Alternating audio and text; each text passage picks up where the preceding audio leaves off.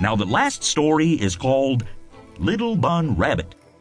And let's have Catherine Lutz read it for us.